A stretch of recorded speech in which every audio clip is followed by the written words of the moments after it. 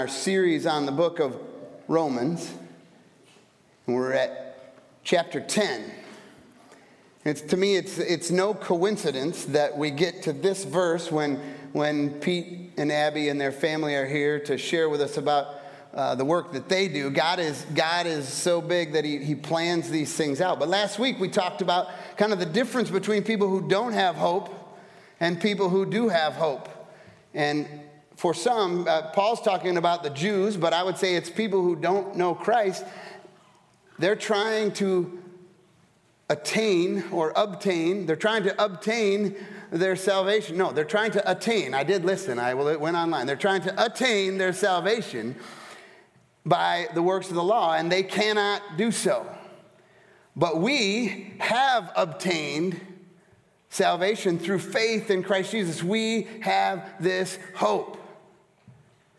And today we talk about, so what are we going to do with that hope? I want to read this passage from Romans 10. I'm going to start at the beginning and go through 15. I'm not sure if that's what I gave to the projectionists, but you can follow along up there or with me. But Paul says, brothers and sisters, my heart's desire and my prayer to God for the Israelites is that they may be saved. Can you hear Paul's passion in there? My heart's desire is that they may be saved. For I can testify about them that they are zealous for God, but their zeal is not based on knowledge. Since they did not know the righteousness of God and sought to establish their own, they did not submit to God's righteousness. Christ is the culmination of the law so that there may be righteousness for everyone who believes. That's the good news right there. Moses writes about the righteousness that is by the law. The person who does these things will live by them. They need to live by them. But the righteousness that is by faith says, do not say in your heart who will ascend into heaven, that is to bring Christ down, or who will descend into the deep, that is to bring Christ up from the dead. Paul's saying, really, it's not, some of it's very complicated. But we don't need to make it complicated because Christ has gone down to the dead, and Christ has been raised up, and so we have faith in Jesus Christ.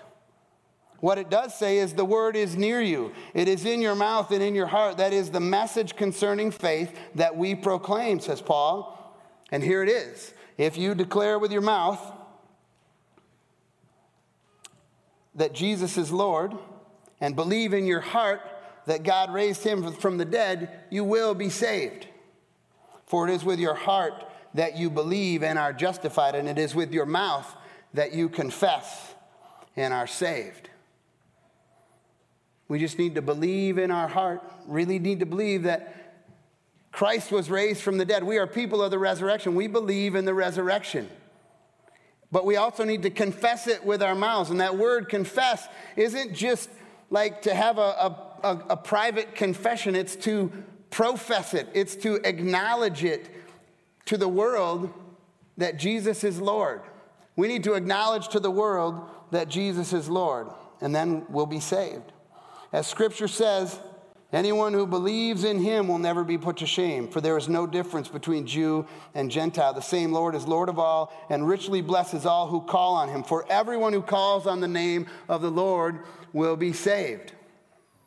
But then Paul says this, how can they call on the one they have not believed in? And how can they believe in the one they've not heard of? And how can they hear without someone preaching to them?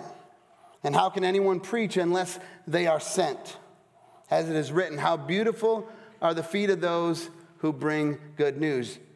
That is the good news. Paul says, there are those who don't believe, and I hurt for them. I want them to know, because anyone who calls on the name of the Lord will be saved. And he says, so we need to be those who go. So this morning we have someone who's gone.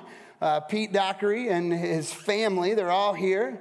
Eden and Charlotte and Ezra and Solomon and Samuel. These are great servants of Christ, all of them. Only Daddy's coming up here, but I know you guys are all doing this work. So we're going to just talk a little bit about who are you, what do you do? And so Pete, just tell us a little bit about you and your family. All right. I'm on there. These things are not made for people with beards. Now, I heard Phil Robertson is here in like Granville or something today, but we've got Phil Jr. There you go. Right here with the beard. Yeah. I forgot my razor. I only shave on Sundays. Okay. Who am I? We'll get serious here. All right. So we're the Dockeries. We've been working with Casas por Cristo for about 16 years. 15 of that with you guys from community once a year, now a couple times.